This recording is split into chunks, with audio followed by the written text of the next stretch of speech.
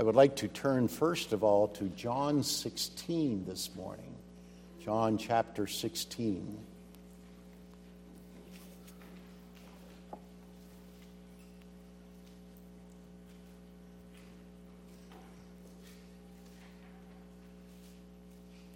I would like to read verses 1 through 15. 1 through 15.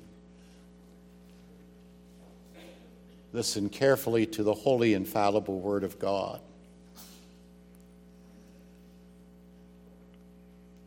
I have said all these things to you to keep you from falling away.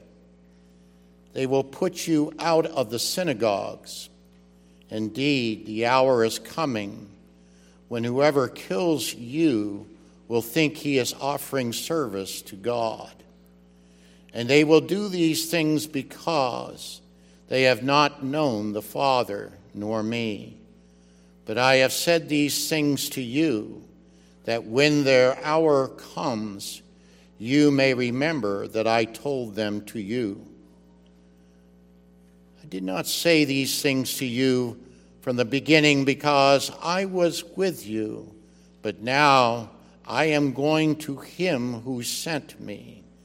And none of you asked me, where are you going? But because I have said these things to you, sorrow has filled your heart. Nevertheless, I tell you the truth. It is to your advantage that I go away. For if I do not go away, the Helper will not come to you. For if I go, I will send him to you. And when he comes, he will convict the world concerning sin, in righteousness and judgment concerning sin, because they did not believe in me. Concerning righteousness, because I go to the Father, and you will see me no longer. Concerning judgment, because the ruler of this world is judged. I still have many things to say to you, but you cannot bear them now. When the Spirit of truth comes, he will guide you into all the truth, for he will not speak of his own authority, but whatever he hears, he will speak, and he will declare to you the things that are to come. He will glorify me, for he will take what is mine and declare it to you. All that the Father has is mine. Therefore I said that he will take what is mine and declare it to you. Now, if you would, please turn over to one verse in 2 Corinthians 5:21. We read earlier from verses 14 and 15, verse 21. For our sake he made him to be sin, who knew no sin, so that in him we might become the righteousness of God. Now to the text in terms of our series from 2 Timothy 3:16 and 7 verse 17. Once again, all Scripture is breathed out by God and is profitable for teaching, for reproof, for correction, and for training in righteousness, that the man of God may be complete, equipped for every good work. Let's pray.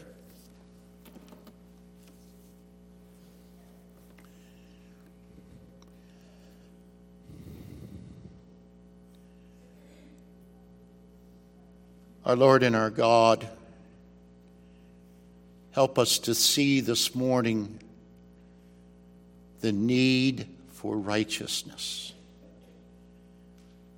the need for a true righteousness that only comes from the being who is truly righteous.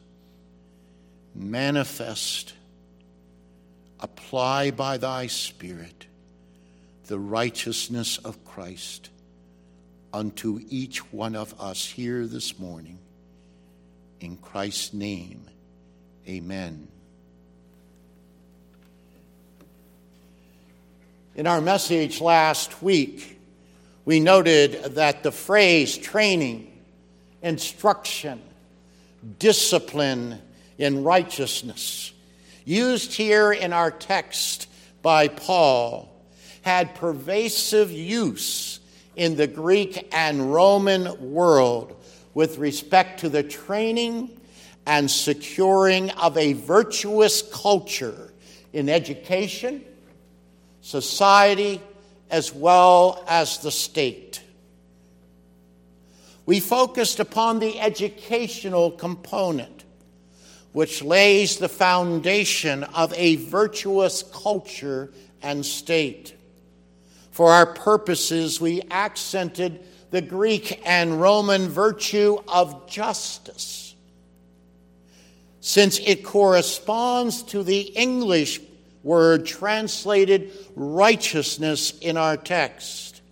They wanted people to be upright, honest, fair, righteous, on the basis of their own human viewpoint.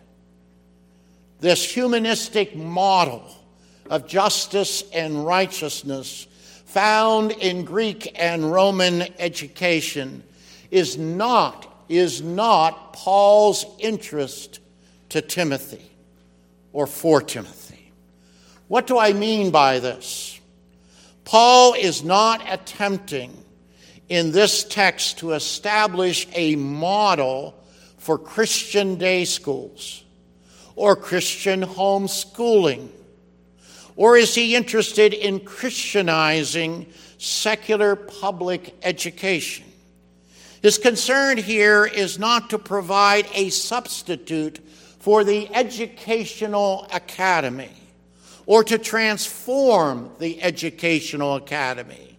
In other words, we cannot infer or deduce from this text that Paul is attempting to substitute or transform the academic ethos of the secular educational academy in the ancient world. In this text, Paul is being extremely practical and realistic. Converts are going to be coming into the church. Many of them will have been educated in those secular Greek and Roman models. In the post-apostolic age, in the church Timothy ministers, God's saving grace will place the believer in an entirely different environment and realm. What is that different environment and realm? Well, it's not the realm of competition, substitution, or transformation in relationship to the secular world. Rather, it is a realm that has its own covenant identity. Underline that. Own covenant identity. And yet its antithesis is marked out with respect to the Greek and Roman model. Let's get specific. What is this radical realm and environment that Timothy and his ministry must embrace?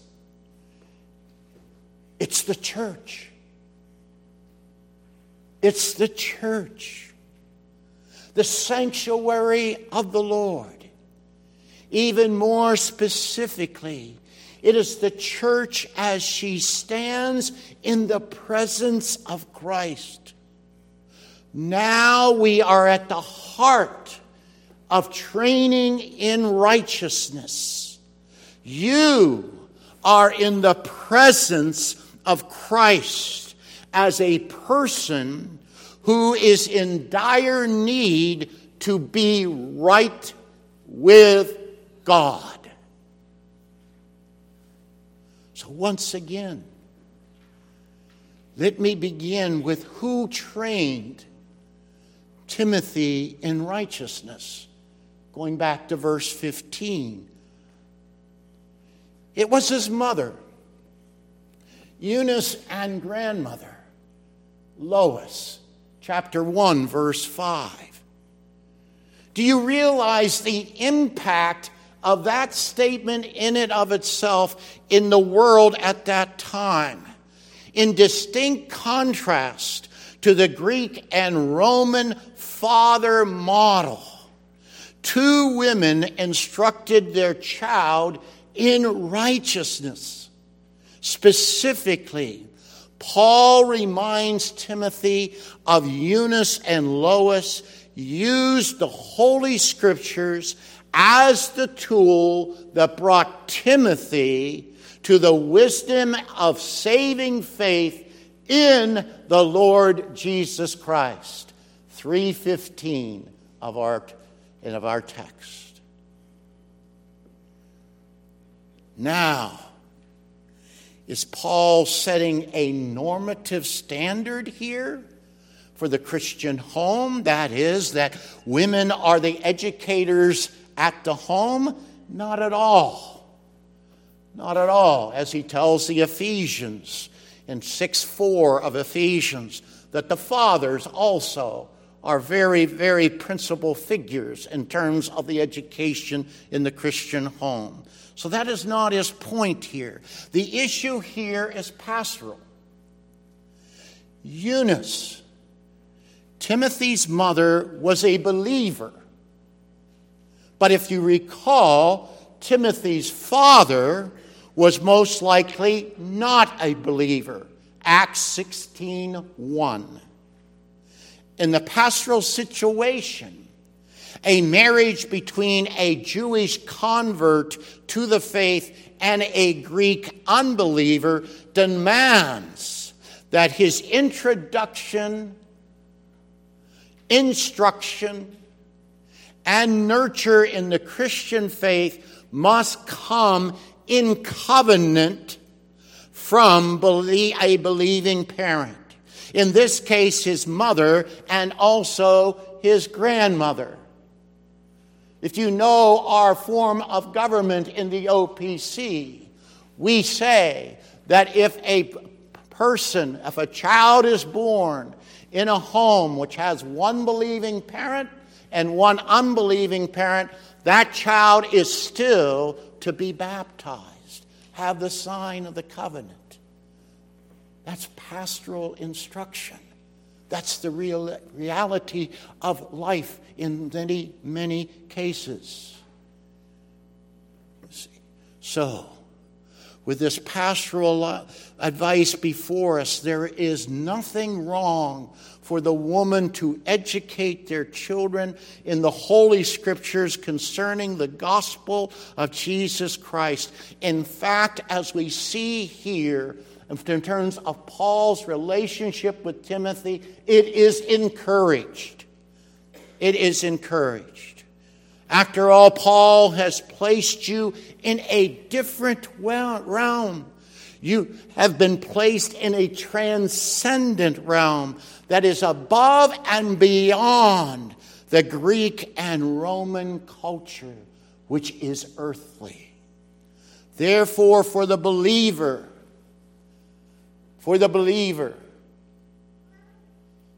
we educate starting from heaven for heaven.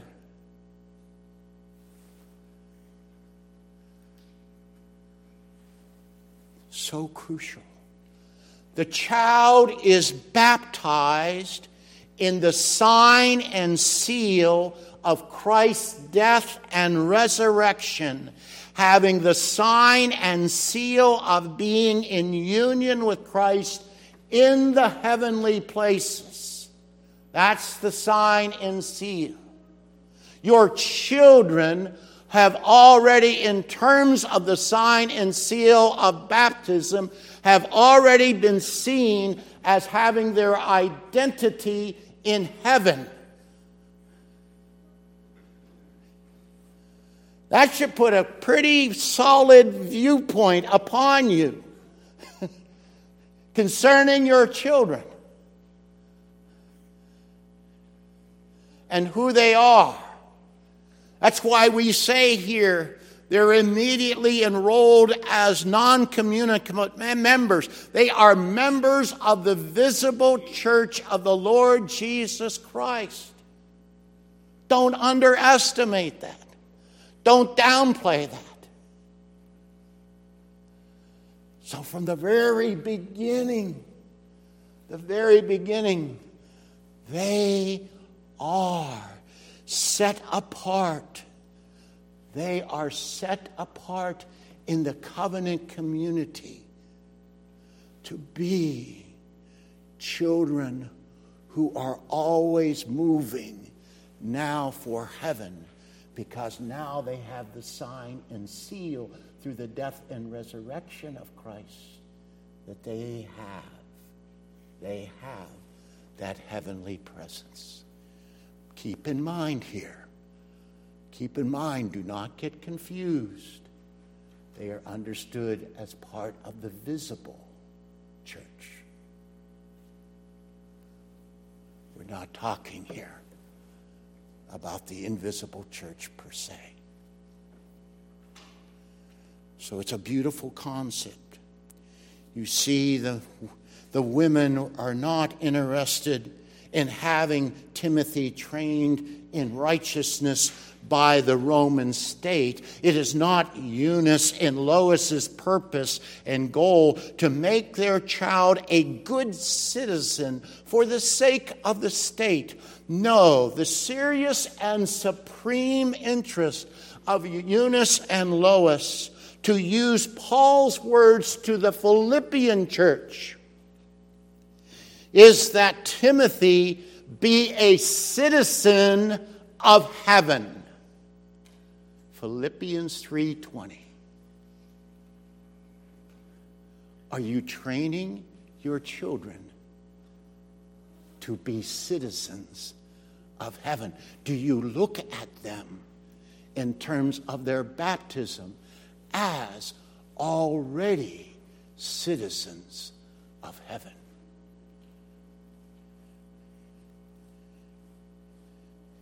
Makes a whole difference in terms of how you will train and raise your children if you see this concept and apply it.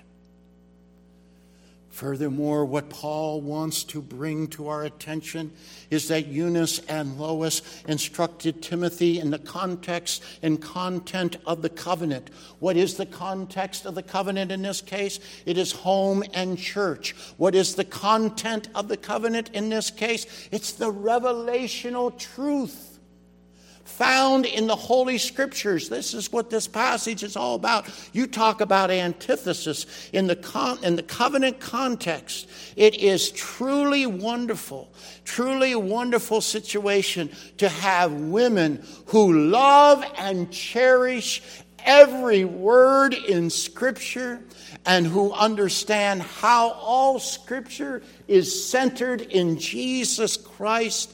Teach, instruct, educate, discipline, and tutor their own children as well as the covenant children in Christ's church in terms of the eternal matters of life in the gospel.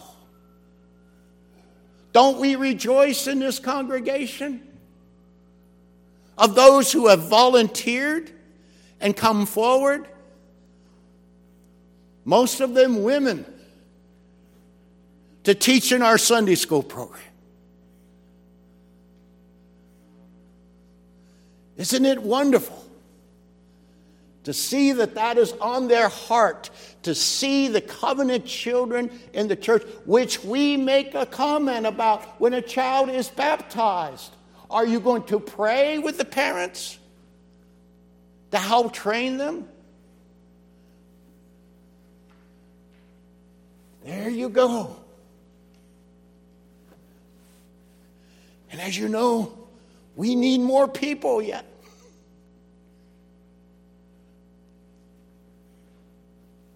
help train our children in terms of those covenant blessings.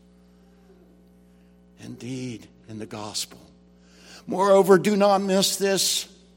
In their lives, Eunice and Lois submitted their own instruction and lives to the preaching of the word. You see, Paul sees the instruction of the word of God in the covenant home as a complement to the necessity and centrality of the instruction of the preached word in the church.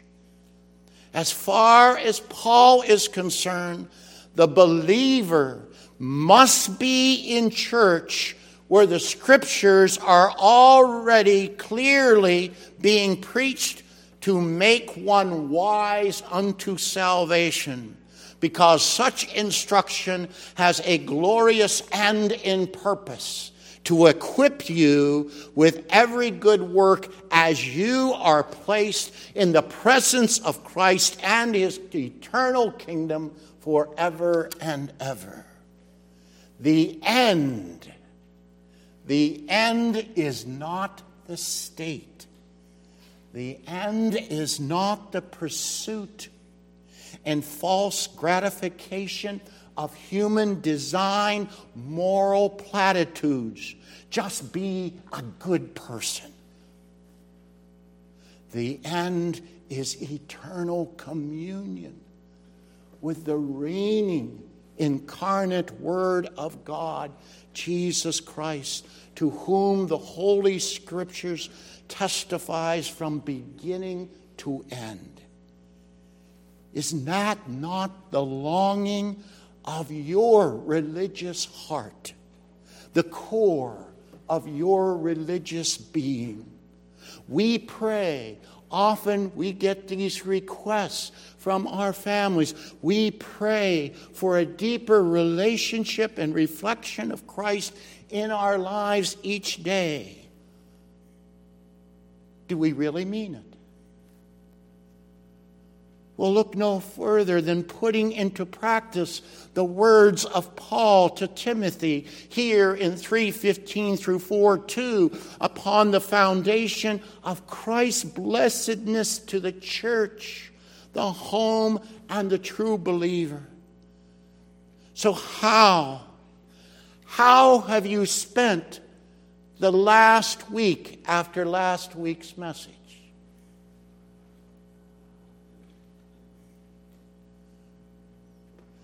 Have you, during this week, hungered and thirst after righteousness for Christ and his kingdom?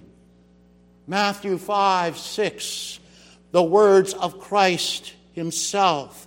And have you, during this week, have you found satisfaction in that blessedness to you, his church, in those words? Have you been satisfied? Or did Christ's words last week go in one ear and out the other as you walked out the door? Training in righteousness. Congregation, we are not dealing here with an evaluating justice and righteousness on the basis of what I judge to be right and just.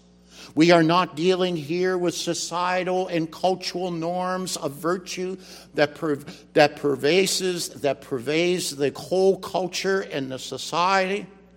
No, once again, Paul's concern is not academic disciplines in the academy. His concern is about the education, about an education that places all of us right in the presence of God. You need to understand that Paul is concerned about the spiritual and eternal welfare of Timothy and the church of Jesus Christ. We must set our minds upon the things that are above, not earthly things, as Paul points out to the Colossian church 3:1-2. Paul is confronting Timothy and the church with the very righteousness of God himself as revealed through his holy word. Remember, only God has inalienable rights as the sovereign who freely decrees and ordains all things that come to pass. Is your heart filled with this truth? Is your heart, the religious core of your very being, filled with the joy and thanksgiving that righteousness comes to you, to Christ's church, as undeserved grace? Are you truly satisfied with God's righteousness, God's justice, God's equity, walking in the Lord's uprightness and the path which is straight, that is the path of righteousness? All by grace through Jesus Christ's Spirit. So why is this all so important? Do you understand the relationship of the righteousness of God with his holiness in biblical revelation? In light of our sin, we are talking about the infinite gulf, the infinite gap between sinful man and the holiness and righteousness of God. When we think of the holiness of God, we think of his absolute purity, the total absence of evil and sin, no stain, no defect, no flaw in his being.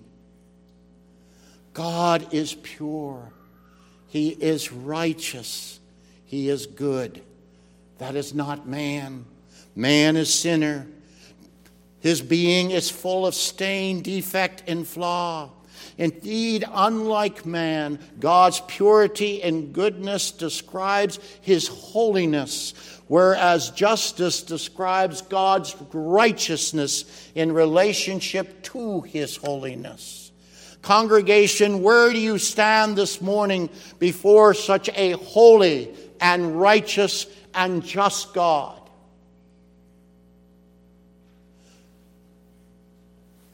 Do we not see the weight of Paul's concern for Timothy in this post-apostolic church, which includes each one of us who are here this morning? We must. Our eternal destiny and communion with Christ is dependent on how we answer that question. Are we answering that question in your own heart? Are you answering that question honestly? That in our union with Adam's sin, as sinners, we have no holiness and righteousness in us. That justice demands our eternal condemnation. Again, do we see the weight of Paul's concern? We, the church, need to be instructed in God's righteousness, that it reflects God's holiness, so that when we appear before the throne of Christ, the judge, chapter 4, verse 1, your ethical conduct will be vindicated by the judge. Justice will be served. You see, it is not a coincidence that the phrase that is before us this morning, training in righteousness, is the fourth and last phrase for Paul here. Because this final phrase places each of us right before our judge. See the impact and the flow of the text before you. So that as we are face to face as we are present even now before Judge Jesus, where will the absolute necessity for God's righteousness, His holiness come from? Congregation, it comes from the Bible, because the Bible, from its beginning to its end, is the training and the instruction in the righteousness of God. You cannot claim the righteousness of God without being in the Word.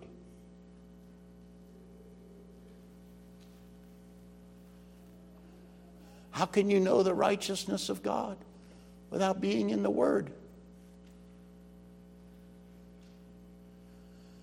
Christ is baptized in order to fulfill all righteousness, Matthew 3:15. And as an elder last week shared with me in terms of John 16:8, while in the terms of what we read this morning, we can see how Christ's own words in that passage assist us as foundational about God's righteousness.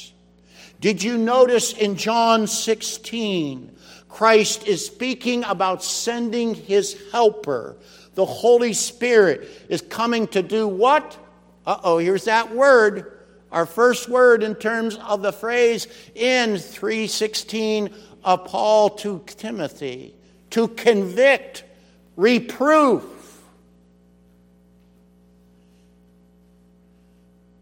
In three ways.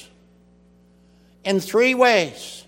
First, if you notice there in the text in John 16, the Holy Spirit is going to come and convict the world of sin because the world does not believe in Christ. Secondly, the Holy Spirit comes in terms of righteousness because Christ's personal life of righteousness will have departed from the earth as He has gone to His Father. And thirdly,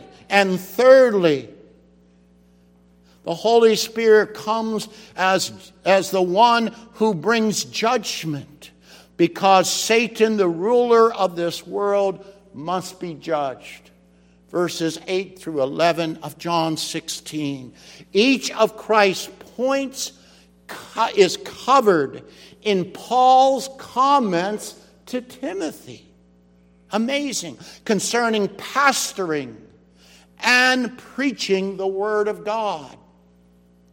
As Timothy preaches and pastors into a world of unbelief, he has the Holy Spirit's God-breathed word to convict sinners of sin, declare righteousness of God in Christ's kingdom, His person, and His work on earth, and to warn the world of coming before a holy and perfect judge, Christ, who by virtue of the cross and an empty grave has crushed the head of the serpent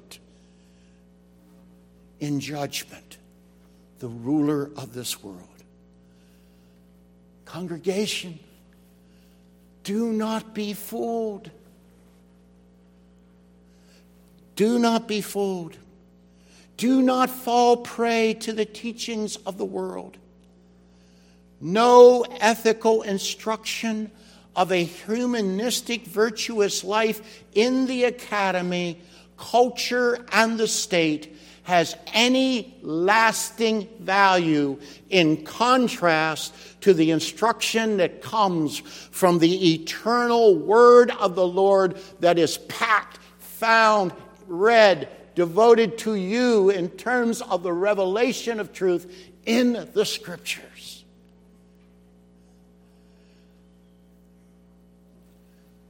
One last point of the Scripture's practical use of training in righteousness that is absolutely imperative with respect to the truth of the gospel in your life and in the life of the ministry of the church. There is no participation for any of us in the righteousness of God in Christ without it. No one can dwell in the presence of Christ, the judge, without it. Paul presents this important point as good news in the text that I read to you this morning in 2 Corinthians 5:21. For our sake, he, God, made him, Christ, to be sin who knew no sin, so that in him we might become the righteousness of God. For the sake of the true believer in Christ, God made our sinless Christ to be imputed with our sin. What do we mean by that? Made him to be sin, took our sin unto himself, so that in turn we are made righteous. We are made the righteousness of God by Christ's righteous obedience being imputed and given to him. Theologians call this, in the history of Reformed thought, it is called double imputation. Double imputation. Taught in this passage. This is radical justice, which the world has no idea about.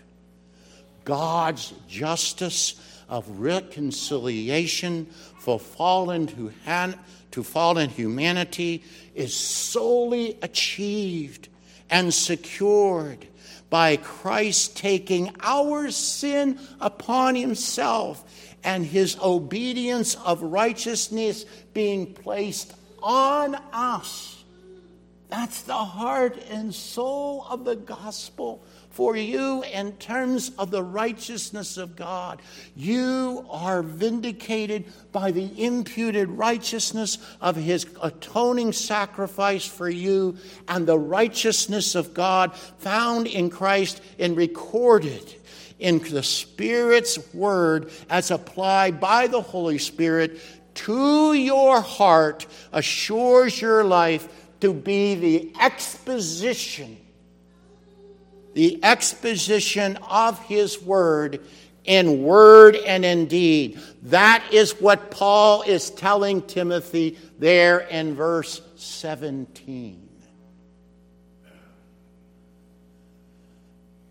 The word through the Spirit penetrates your life so deeply that your life, being in Jesus Christ and in his righteousness, your life in word to others, your word in terms of its edification to others, and your deeds that you do are the exposition of the very word of God which you live in each day.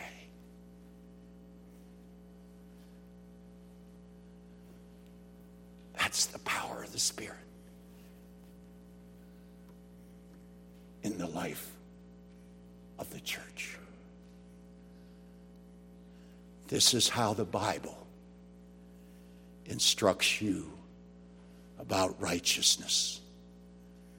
This is education that begins and ends in heaven's sanctuary, all for you. It's in Christ's church. In Christ, you are upright, honest, fair, and righteous through the power of the Spirit and his application of Christ and his word in your life. Let's pray.